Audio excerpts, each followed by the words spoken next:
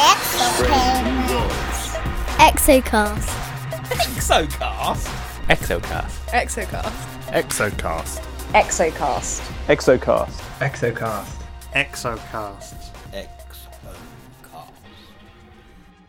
Hello again and welcome. You are listening to Exocast, the podcast that takes you far beyond our solar system to explore distant extrasolar worlds. I'm Andrew Rushby, and as always I'm joined by Hannah Wakeford and Hugh Osborne. In this episode of Exocast, we're going to cover a few of the month's most interesting papers, kind of 2 months worth, if you will, from August to September 2021, each focused on a single interesting development, except maybe in the case of Hannah, who's got a few interesting developments to chat. So I guess who's first up? Who should we start with? Well, I want to hear about your paper because I feel like that's going to be the most juicy discussion. Yeah, actually, I do feel like this is probably the most headline-grabbing news of the last couple of months. And that was the potential identification of a purportedly new class of habitable planet. So this paper is called Habitability and Biosignatures. Hang on, guys. Habitability and Biosignatures of Hycean Worlds. And it's by Madhu Sudan et al., 2021. So introducing the concept here of Hycean exoplanets, which are water-rich worlds, saturated interiors with planetary-scale oceans overlain by a thick hydrogen atmosphere. Their densities place them as intermediate, somewhere between the rocky terrestrial worlds, or the super-Earths, and the mini-Neptunes. And according to the authors of this new paper, which was published recently in the Astrophysical Journal, these planets might have masses as much as 10 times that of Earth and radii approaching 2.6 times that of our planet. So I guess regular listeners, or those in the know, would realise that there's probably quite a few exoplanets that currently fall into this regime, including some of the big news items from recently, like K2-18b. So the premise of this new paper is that due to the high pressures and the hazy hydrogen atmosphere, these planets might have atmospheric temperatures, very, very hot, 200 degrees Celsius potentially, but that their extensive oceans might remain within habitable limits for temperature, at least.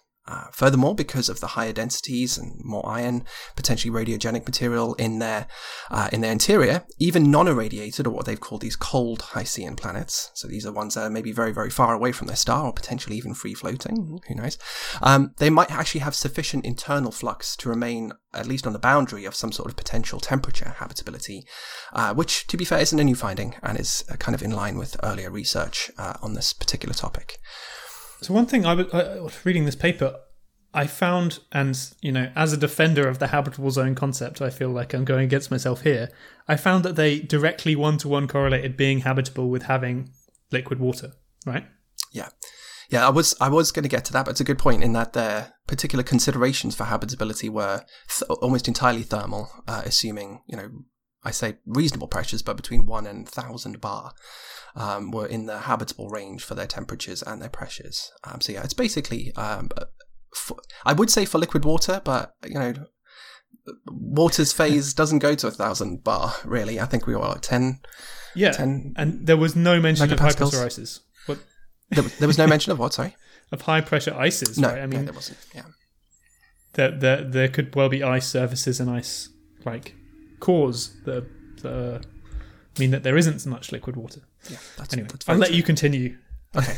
Yeah, there'll be plenty of chances to jump in here because I think we'll probably have quite a bit to discuss about this paper. But let's just introduce some of the methods and then we can go from there. So another potential class for these, or consideration for this class of planet, is the day-side to night-side temperature gradient, or the heat distribution around that world when it's tidally locked. I mean, we could potentially conceive of these around much brighter, hotter stars, but around the small M and K dwarf stars, these might be synchronously rotating and tidally locked to their to their star. So how might that heat move from the highly irradiated star-facing hemisphere to that of the frozen antistellar side? And in the paper, the team tested a range of different potential redistribution profiles, if you will. We can get to those a bit, which suggests that the habitable conditions might persist when the day-side temperatures can be up to 510 Kelvin. There could be habitable conditions on the night side of these worlds, which is very, very warm. On the day side, there could be, with inefficient heat transfer, be somewhat habitable conditions on the antistellar side. If this is efficient, it can be down at around 300 Kelvin.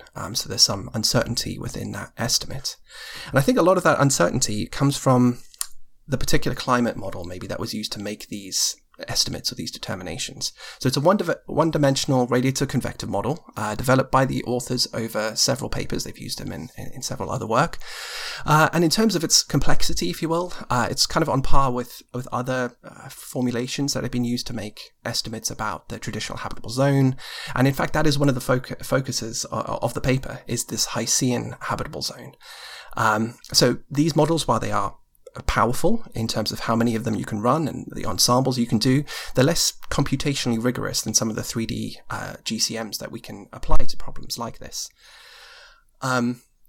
Now, in this particular formulation, as I mentioned, habitability is defined almost entirely thermally, and the range between 273 and 395 Kelvin, which is a wide range as well, with very, very high pressures up to nearly 1,000 bar. The interior model that they've used, because we're looking at not just the atmosphere here, of course, we need to think about the interior of this planet as well, is a standard kind of 4-layer geophysical equation of state parameterization, nothing too fancy there. That's often used actually in the study of much larger worlds, but with the assumption of an Earth-like core composition. So again, valuable models for exoplanet science in general, and I've certainly used and built a lot of these myself. But when it comes to, I think, the complex 3-dimensional plus time realm of atmospheric circulation, thinking about heat transport, and even vertical temperature profiles on tidally locked worlds, it seems unlikely that radioconvective models like this would be capturing everything that's going on, capturing all the physics that's happening in the atmospheres alone.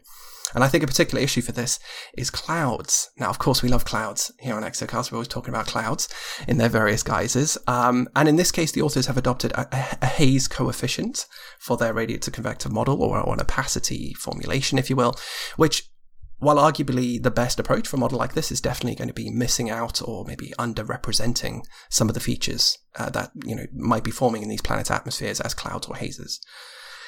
And also, additionally, the parameterization that they used for the internal heat flux for the cold Hiceian planets, those are the planets that are maybe too far from their star, not the dark ones, which are, the tidally locked worlds, but the cold ones, which are far away. That's pretty poorly constrained. They're estimating basically a 25 Kelvin input from the interior of the planet. And that's going to be pretty constant, and not because of the work that was done here, but because we don't have that many planets to sample. We're not particularly sure if that's really going to be accurate when it comes down to actual geophysics down the line, and it's probably dependent on lots of other things like where that planet was formed and the metallicity of its host star. Now, the thing for me, the big crux here, was given this new term that had been invented, the Hiceian planet, which is a combination of hydrogen and ocean, there was hardly I might be being quite harsh here, but there was hardly any mention of the actual ocean in this. So the ocean was kind of treated, even though it was supposed to be the kind of primary medium, or like where the habitability would be, this is going to be the habitable ocean worlds, there was not really much consideration given to describing what the structure of the ocean model was, or if there was an ocean model at all. In fact, my understanding was that it's just a boundary condition for the atmospheric model, right? You have the 4-layer interior composition kind of model, and then over that you've got your atmosphere, and you're just using the ocean surface as basically a place to measure your temperature and your pressure, and then there's some H2 flux that's being emitted as a function of flux incoming. So I think, given the crucial role that ocean circulation plays on our planet, for sure, and that we're getting some indication it's going to be very important for tidally locked worlds, or just any planet that has an ocean that can move heat around it, the ocean heat distribution is going to be super, super important, and giving some consideration to how that's going to move on a planet like this, where there's complex, maybe different phases of ice, if these are very, very high pressure worlds. I think that's something that's definitely missing here when it comes to thinking about how this might maintain long-term planetary habitability. Any thoughts, team? But it's not just about the heat transport in the ocean. It's about the exchange of materials with that ocean, and the exchange of materials that ocean has with whatever is in the layer below it. Exactly right. And that is a hugely important aspect of our planet. And it's a hugely important aspect of a lot of the work that's been presented in the literature in terms of putting these big hydrogen envelopes around a world and forming that world. We saw a couple of exocasts ago a paper looking at the formation of oceans due to interaction of hydrogen with a lava surface. I remember that. That was a cool paper. And, we see it on our planet, the interaction between different aspects, an ocean, lava, and the atmosphere, they exchange material. It is an exchange of material. And as Hugh mentioned before, also thinking about the formation of ices under high pressures. In fact, the formation of a high pressure ice layer, so like ice 6 or something, like what we see on Ganymede, can actually prevent material from being shared between those inner layers and the atmosphere, which can then inhibit habitable conditions. So there is a huge amount of complexity that is fundamentally missing from this model. Now, we're not saying that simple models aren't helpful. They are. They're helpful for understanding first order conditions, but they're implying and inferring 15th order conditions from something that isn't equipped to describe that. Yeah, and I think the problem I had with the paper is that, okay, if it was a simple theoretical paper about mini Neptunes and atmospheres, I would have been fine with it. But they went big. They went, let's create an entire class of planet that we have defined, and let's and a lot of the, I mean, I guess some of the scientific journalism was good, but some of it was almost quoting it as if these guys found these planets. They detected a whole new class of planet, and there's no detection happening here. In fact, there's not even any evidence that a single Hycean planet exists, right? Because there's nothing presented in the paper that allows you to make that conclusion anyway. Yeah, but all we have for these planets is a mass and a radius. So we know something about the density, and we know that they're slightly less dense than rock. But we don't know what that is that's causing the density to be lower. It could be volatiles. It could be just hydrogen over a rocky surface. It could be any number of gases. There's a Copernican principle that tells us water is common here, and maybe water is common elsewhere. But I mean, we have one ocean of water, and we would need tens of thousands of Earth oceans to fill the sort of the mass gap that we see in these mini Neptunes, if there wasn't a big hydrogen atmosphere as well. So, I mean, that's one thing that really annoyed me, is the fact that they basically defined a new term and called all of these planets, which we have no evidence that they are ocean rich. They called them Hycean and owned it and got a lot of press for doing so.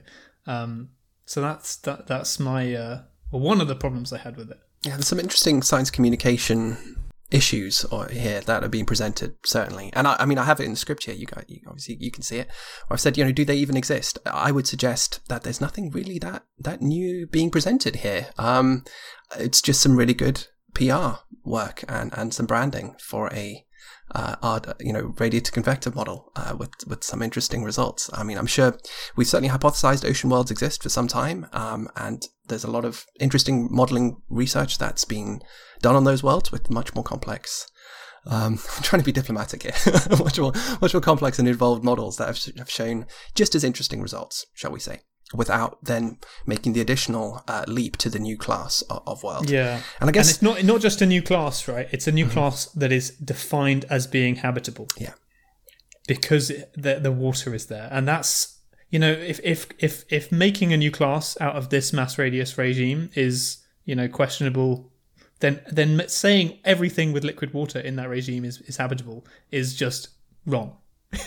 As we've been saying, right? 5 years on Exocast. Listen to any of our shows, and you'll hear some more nuanced discussion about habitability that goes into that. And yeah, I was immediately, when I saw a few figures dedicated to the new Hycean habitable zone, perhaps I was biased, but I was like, especially when that habitable zone is essentially infinite until you reach the next star.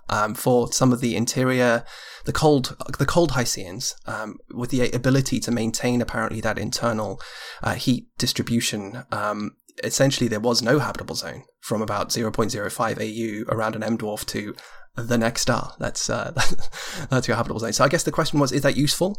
The more pertinent question is, does this does it matter? Does it improve our understanding of the distribution of habitable environments, the distribution of different planet sizes, and can we use this to better communicate the complexities of these transitions to other people or other scientists? And I would say probably based on this, no, I don't think it's adding as much as perhaps they hoped it might.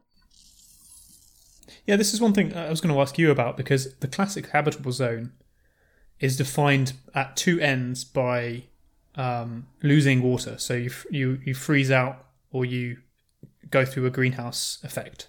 So I was unclear as to what the atmospheric or oceanic boundaries were for the Hycean zone. Like, did they consider the water being evaporated and lost through a greenhouse effect? That's a good question. I believe yes, I believe so. I need to double check, but yes, I believe that was the case. That there was a an H2 flux from the ocean that considered that as a function of the incoming flux from the star.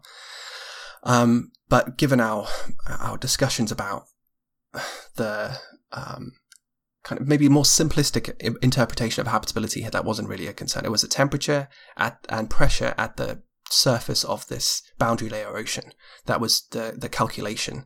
There were some vertical temperature profiles in the paper. I couldn't really see a huge difference between the 10 and the 5 mass planet in that case. But it was about taking that measurement at this boundary zone. So I guess they weren't too interested in what was going on above it. And we haven't talked about the observability, actually. They did have quite a bit dedicated to observing and potentially biosignature detections, given that some of our issues with the small rocky planets are all the atmosphere stuck to the surface really, really close. Difficult to get any decent scale height out of that, and therefore difficult to do transmission spectroscopy through the atmosphere. Now, arguably, I'm seeing Hannah shaking her head here on the camera, but the argument is these are going to have very big scale heights, this extended H2 atmosphere, and maybe if there is any biosignatures, which I think probably won't be some of the ones we might be familiar with on the terrestrial world, you could spot them this way. So maybe we'll be proven wrong in soon, and there will be these Hycean planets out there for us to study. I mean, this paper, was showing what we've known all along, that if you've got a hydrogen-based atmosphere, you extend the scale height of your planetary atmosphere, you make it easier to observe different gases mixed within that atmosphere. What this paper doesn't explore is the abundance of those gases, how they're created, where they go, how they turn into clouds, or how they're sequestered down into the ocean. It didn't talk about all of the chemistry and geology that is needed to make the claims of, you can detect these biosignatures for these types of planets. Because the presence of that material in a hydrogen-based atmosphere can have many, many different consequences. We're measuring water in the atmospheres of giant hydrogen-based Jupiters. They don't have an ocean surface below it, not one that we would consider in any way habitable whatsoever. So it again doesn't add anything new to the literature, in that these aren't biomarkers in the way they're presented here.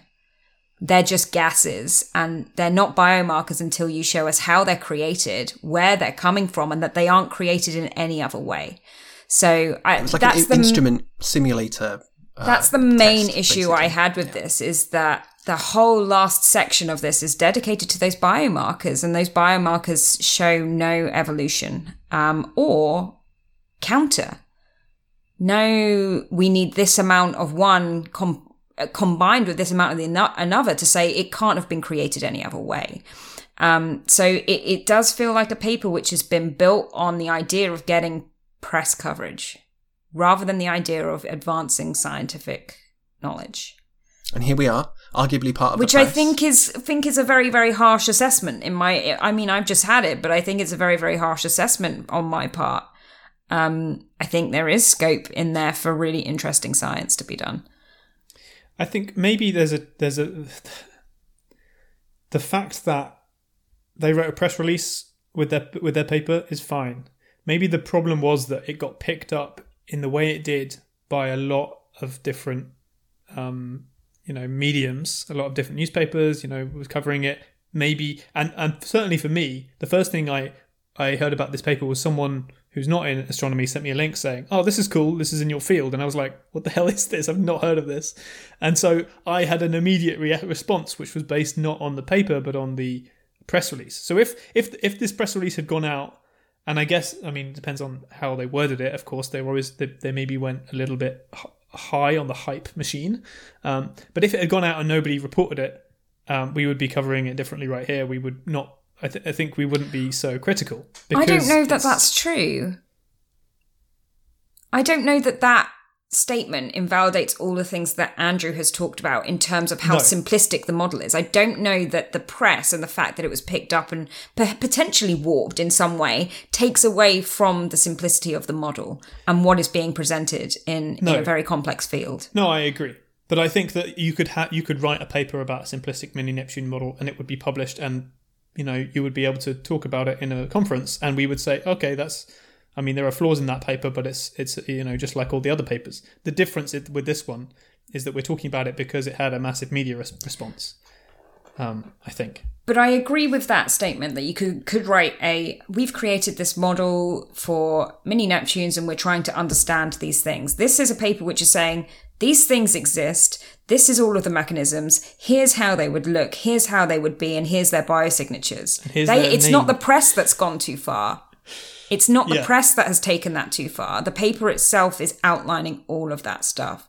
So I agree that if I saw somebody presenting something where I've created this model for mini Neptunes, we're trying to understand how the hydrogen atmosphere could cause an insulation temperature which would allow for liquid water conditions. Great. Investigate that. Then start adding things in to try and understand all of these other different aspects that you need to. But this has just gone, we've done this, it does this and done that, and we've named this new thing after us, and here we go. I completely agree with all of the breakdown that we've had, but I don't think that in this instance we can blame the press.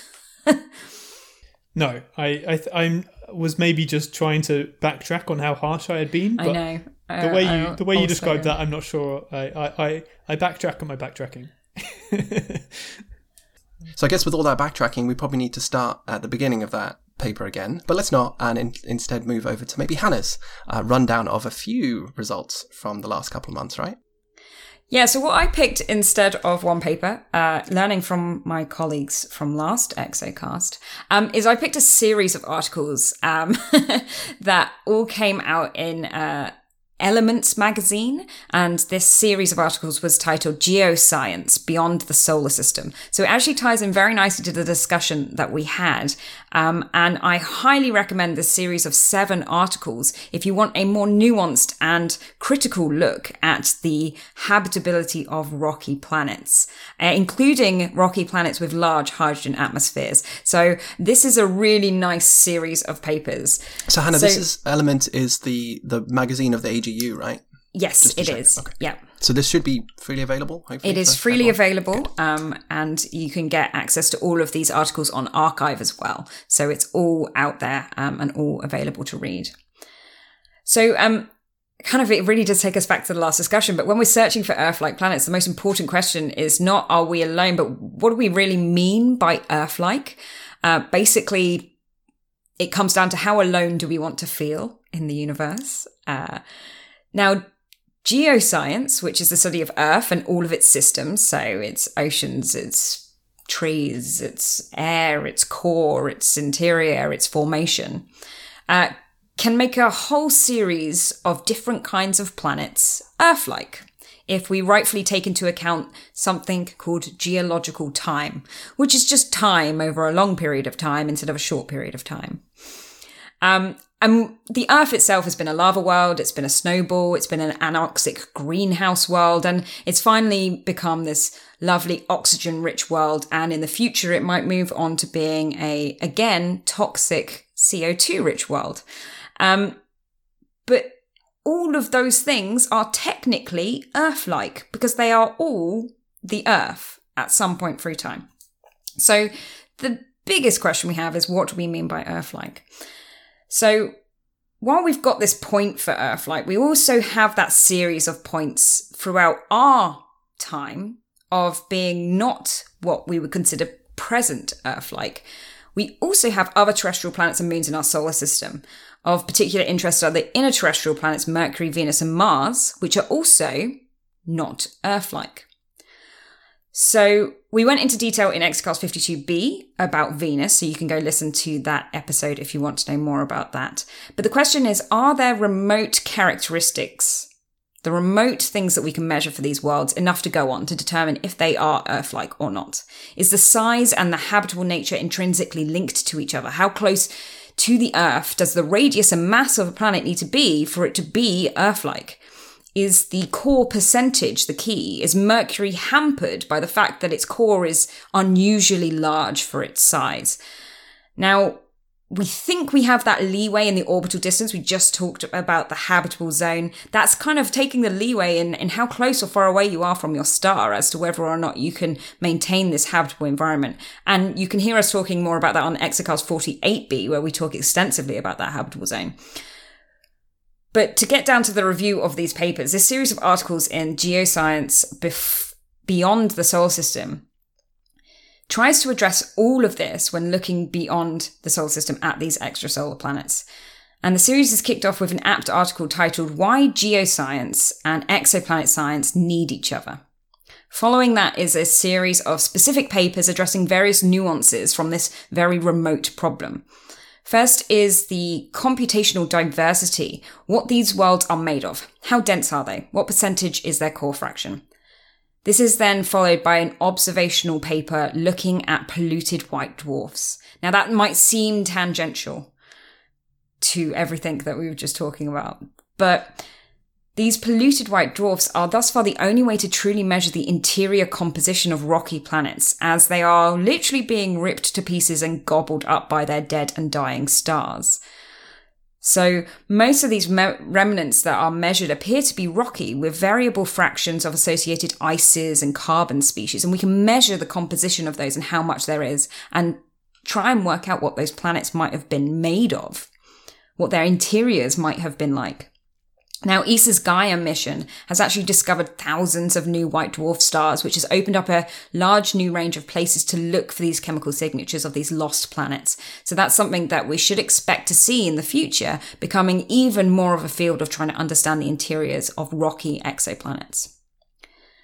Article 4 in this series takes a look at the diversity of rocky planets from the interior to the surface expressions. Now, I wasn't quite sure what the surface expressions meant exactly. I had to dig into this one. And it's potentially critical but entirely unknown aspect of the plate tectonics. So these surface expressions is, how does the surface of the planet express itself? How can we measure the presence of tectonics, if it has them or not, on other worlds? And how vital is the emergence and sustainability of life on plate tectonics? We don't know the answer to that, by the way. And it is possible that water worlds, so worlds that are covered in these oceans, like we were just talking about in the previous article, could have their own plate tectonics. Due to these high pressure ices at the base of those oceans pressing on the rocky material that makes up the core or the mantle of that, and that maintains a high enough temperature to keep those ices floating. Because essentially what our crust is doing is floating on a partially melted inner Earth. The mantle is a partially melted. It's not fully melted, it's not fully liquid, but it's not fully solid either. So you could maintain these ices at the bottom of oceans in tectonic activity due to partial melt. In fact, we think this might be what's happening on Ganymede, Jupiter's moon. But the composition of the rock itself is also incredibly important for this. So it's a hugely complex problem. And looking at other terrestrial worlds, Mercury, Venus, and Mars, those all have what is known as a stagnant lid. They don't have plate tectonics. Their crusts are solid. They're not moving around. So we don't see present day volcanic activity or earthquakes due to the motion of plate tectonics, the crust moving, floating on a liquid partial melt mantle. So is that a reason why we no longer see the presence of oceans on Mars? Is that one of the reasons? And these are just huge questions. And these review articles are a beautiful summary of that. So we've got these massive open areas of study to understand about rocky planets and indeed habitability. Now, Article 5 dives into the theoretical with complex GCMs, global climate models, used to model the atmospheres, the oceans, and the chemistry of these potentially rocky worlds. And this paper highlights the current efforts in characterizing and understanding rocky worlds and takes a look into the future, where reflected light studies will be the most valuable. So by then, we're going to need these big telescopes that we're talking about in Exocast-54b. So go over to that one to hear more about giant telescopes. And we need to get these direct images of rocky planets to look at their reflected light. If you want to read about ocean worlds, eyeball planets, and CO2 outgassing, this is really the paper in the series that you want to look at. This is Article 5 in that series, and it's got a lot of details about all of those interconnected things. The penultimate paper in this series then deals with the air over there, exploring exoplanet atmospheres. What a title. This paper aims to consolidate all of the lessons that have been learned from the atmospheres of giant planets. So we've been studying giant exoplanet atmospheres for the last decade or two. And how can we use the challenges that we've encountered with that and apply them to the challenges that we'll see with terrestrial sized worlds? The atmospheres of rocky planets is tightly coupled to the evolution through the acquisition of volatiles, the outgassing, and the surface air or surface ocean interactions, and even the ocean surface interactions, which then become the ocean air interactions, and a whole chain of events. So this paper actually nicely outlines a lot of the future challenges that we expect in rocky exoplanet characterization from both an observational standpoint. So is stellar jitter, so the motion of the stars or star spots or activity of the stars, an additional noise source that will swamp all of our signals?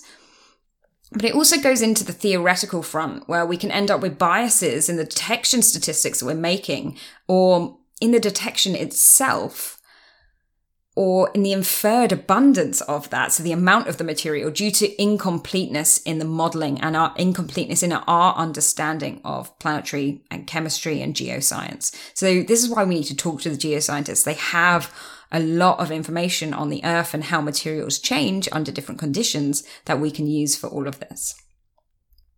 So even though I'm actually really completely and utterly biased in every way, as you know, if you've listened to Exocast, this one is one of the better reviews that I've read on trying to understand the future challenges and the current challenges in studying and characterizing rocky exoplanet atmospheres. So I found this one really, really useful to sum up all of the things that we need to be thinking about, or asking all the questions that we need to start thinking, how do we get around this?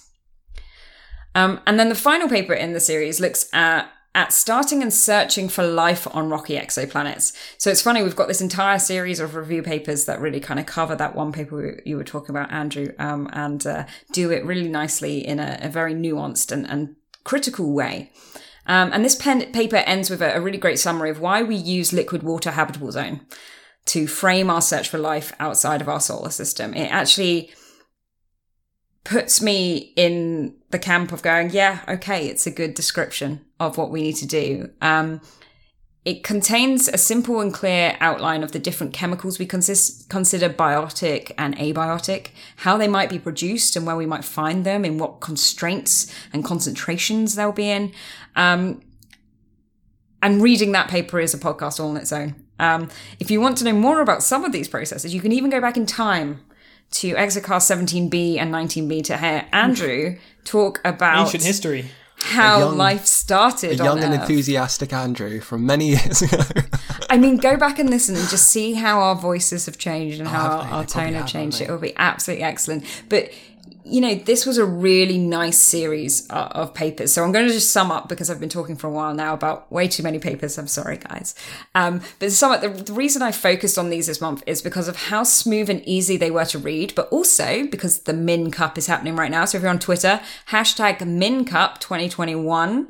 And that is helping us gear up towards the Exo Cup, which always follows the Minerals Cup in all of its glory.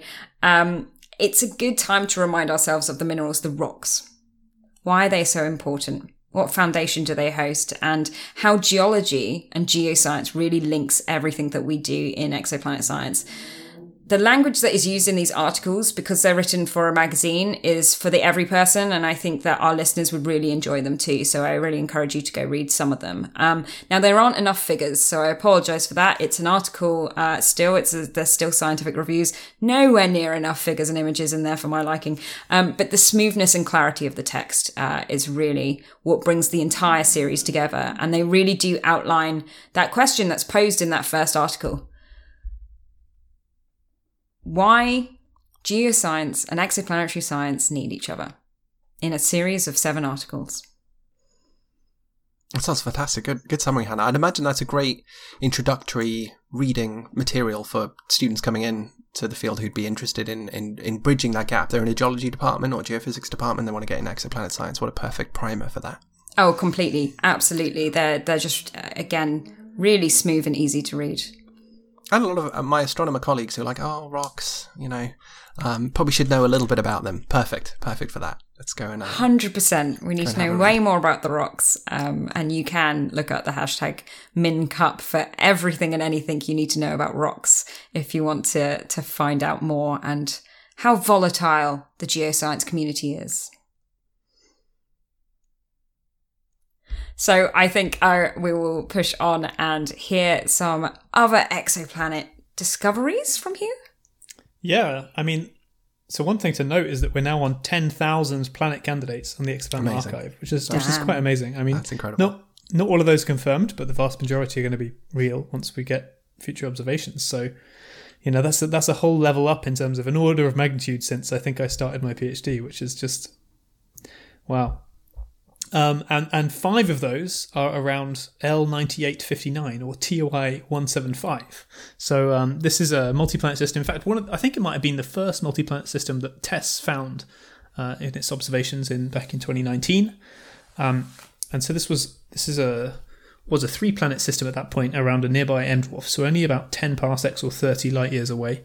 And so the small star means that the planets were able to be detected with TESS. Despite the fact they only have radii between 0.8 and 1.6 times that of Earth. So these are very small planets, likely terrestrial. So the first 3 that TESS found were, which are all on orbits of less than a week, were confirmed in a 2019 paper by Kostov et al. But because the star is relatively small, because the star is relatively bright and it's relatively small, multiple teams actually went after these planets using radial velocities, RVs, to try and find the masses and therefore get the densities and the compositions of these small planets. So last year, Ryan Cloutier published some HARPS measurements, which constrained the masses of the outer 2 planets at that time, so C and D, but weren't able to detect the inner planet B, which is the smallest in the system. The PFS, or Planet Finder spectrograph on Gemini, also managed to take some RVs, but once again couldn't detect the smallest world. So in steps Espresso. So this is the most precise RV instrument in the world, and it was installed in 2019 and has been, it was commissioned in 2019 and was basically built on the technology that HARPS developed, but installed on a telescope that has 5 times more collecting area, so on ESO's VLT. So this Espresso team, which was led by Olivier Demangeon, took 66 spectra of the star in 2019 and 2020, and these have exquisite precision compared even to HARPS. And so the outer masses of these, the planets B and the planets C and D were measured with exquisite precision with this Espresso data to have. With the error on the RVs is only around 20 centimeters per second, and for comparison, that's about the walking speed of a tortoise. So we're able to measure the star recoiling from the masses of their planets by only that kind of velocity, which is quite impressive. And the implied densities of the planets C and D are 3.6 and 5 grams per centimeter cube, which is actually smaller than you expect for just pure Earth-like planets, suggesting either that they have a smaller iron core, which would reduce the density, or there's some volatiles on the in the atmosphere, such as water or hydrogen. We're not sure, but probably not Hycean. I'll edit that out. Let's just never mention the word Hycean ever again. Because arguably, if we're using it even satirically, don't do it. I was fine. I was fine until I learned that it was hydrogen and ocean. And I'm like, no. Yeah, I did think it sounded like something from Greek mythology, or had some. It's just a portmanteau. It's a portmanteau. Yeah. No tranets. So the RVs that Espresso took were also sensitive enough to find 2 outer non-transiting planet candidates in this system, so taking it from 3 to 5 planets potentially. One of these is a 3 Earth mass planet on a 13-day period, and the other is only 2.5 times that of Earth, and in the habitable zone of this small star, albeit only on a 23-day orbit, so still very close in, because of the size of the star there. And for the first time, that inner planet, so planet B, had its mass constrained, and they found that it only had a mass 0.4 times that of Earth, or half that of Venus, which is incredibly small to have an actual measurement with RVs for. And that actually makes it the smallest ever planet found using RVs, because, TRAPPIST-1H is slightly smaller in mass, but that mass came from TTVs, so it's... in terms of this detection method. It's a technicality, but we'll accept that. We love technicalities. We have so few masses of planets less than one Earth mass, right? So to have one at 0.4 is just incredible. That's that's Mars, right? That's just a bit bigger than Mars. Mars is about 0.1, so it's about 4 times Mars. Nice. And this planet too is also lower density than anticipated, so it's only about 3 grams per centimetre cubed. So there's got to be some volatiles or something going on in the atmosphere of that planet that's kind of puffing it up a bit. One thing that I actually found nice was about how the paper and the press release both presented this result in terms of Venus's mass rather than Earth. So they said half Venus mass rather than 0.4 Earth mass. And, given that it's a 2-day planet, 2-day orbiting planet, that's extremely hot, I think it makes sense not to confuse the reader and refer to this as, Earth-like in any way. So referring it to it being a small Venus, I actually preferred. Although some people actually criticised this and, were wondering why you wouldn't just use Earth mass. But, I preferred that. Yeah, I think we've discussed it on the show when we've talked about Venus before. Is our propensity to use the Earth as our standard bar doesn't really make sense when we're considering planets that, in all intents and purposes, are very Venus-like. Why not just describe them as such? Yeah, exactly. Yeah. I mean, of course, the media also, in some outlets anyway, chose to ignore the entire point of the paper and focus on the tiresome kind of "there's a habitable planet in this system" angle. And that habitable planet is only a candidate, so it's not entirely confirmed yet, and it doesn't transit, so we don't know anything about it, and we probably won't into the future as well. So, well, recall we are the press technically, as well as being researchers. We're in an interesting situation here, so we don't have to focus on it if we don't want to. No, we don't. We can talk about that nice little Venus that they found. But in any case, I mean, this really marks a step up in our ability to measure masses with RVs, and as a prime James Webb target. I'm sure this isn't the last we're going to hear of L9859b. I believe there's also some observations of C that will probably be happening in the first year of Webb as well, if not the second. So very exciting for this system, because we love a good multi-planet system. Yeah, try and get all of the planets in one go. Just so that we can see if we can learn something new. How hot is the star? So it's an M dwarf, so it's going to be only 4,000 Kelvin or less, I think. Okay, so that explains the habitable zone being a 23-day orbit. But these are all very much closer to their star, aren't they? I mean, we've got that 2-day orbit for the very, very small one, and the others are on a few days. So these are very different kind of worlds than what we would traditionally think of as these rocky it's almost planets. More of an analogue of TRAPPIST-1 than it is of our own solar system, to be honest. Like 5 planets now on very tight orbits within a month around a very small star. So it's incredibly exciting that we've got the opportunity to be able to actually look and see if we can characterize them as well then, because that's 2 systems then that we can use to understand the impact that a star and it has on its little planet family. Yeah, the difference being that this one has a Kmag of 7, whereas TRAPPIST-1 I think has a Kmag of like 14. No, I don't know. Yeah, no, it's about 13.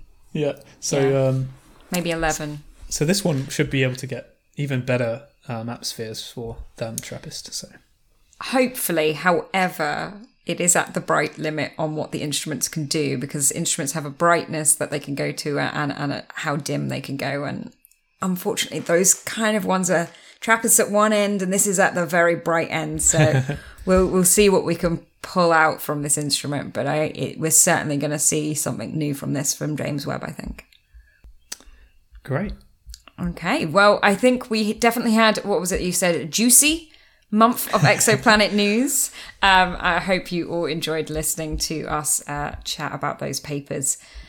Hannah, do you mind if I make a small personal announcement regarding some news that's somewhat relevant? Yes, I was going to mention it. I was going to. Well, I guess the news for me that's somewhat relevant to the podcast is that I've got a new job. So as of November, I will be a lecturer in astrobiology at Birkbeck, University of London, and I'm very excited about this. It's been a few months, as the team here on Exocast know. It's been quite a dark few months here in the UK on the job market, but that's how things are. And I'm very pleased to, very excited to start. And we'll be starting an astrobiology degree as of academic year next year, with a master's to follow. And I think one of the only places in the UK to be doing that. So if you're considering, maybe a master's in a couple of years, or if you're a high school student and you want to study astrobiology, come to Birkbeck. We're going to be doing some really cool stuff. And I believe Hugh had actually taken this course back in the day. So if I have a class full of Hughs, I'll be very happy. Yeah, well, on behalf of, congrats, and, it's much deserved. Thank you. I'm sure you're going to be a great lecturer. Yeah. Now it's just me. Now I'm the only one without a permanent job right here, so I've got to get my act together, right? That's okay, Hugh. You're a little bit, down the road. I remember we were celebrating you getting your PhD not that long ago, right, with Dr. Hugh. So almost like 4 years ago. Any department would be happy to have you, so don't worry about that. I'm sure. It's going to be awesome. Well, congratulations, Andrew. Thank you. Exocast. Everyone, don't forget to check out our other episode this month where we ask the question of how do we study exoplanets from the ground? You can get in touch with us and let us know what you feel about the show on @exo_cast on Twitter when we get that working again. Sorry for the brief interlude of technical issues. You can find all of our episodes on our website, exocast.org, and on all of your good podcasting apps. You can add comments there, or you can just send us comments through our buymeacoffee.com/exocast, where you can donate some money and let us know how you feel about the show on there. If you donate $15, you'll get a shout out on the show. You can also donate some money and you can enter a wildcard planet into the Exo Cup this year. That's right, the Exo Cup is coming, so make sure you get on there. If you want your planet to definitely be in the cup this year, you need to head over, donate just, I think it's $20 to get your planet on there. The only other way to do it was to publish a bunch of papers about it, which would be way more expensive than $20, right? So I think this is a good deal. Super good deal. You can also get Exocast merchandise at our Threadless store, exocast.threadless.com. So head over there for your jumpers, your mouse mats, your t-shirts, your mugs. You can even get face masks and stickers from the Exo Cup. But thank you, everybody, for listening. Goodbye from us. Bye. Bye. Bye.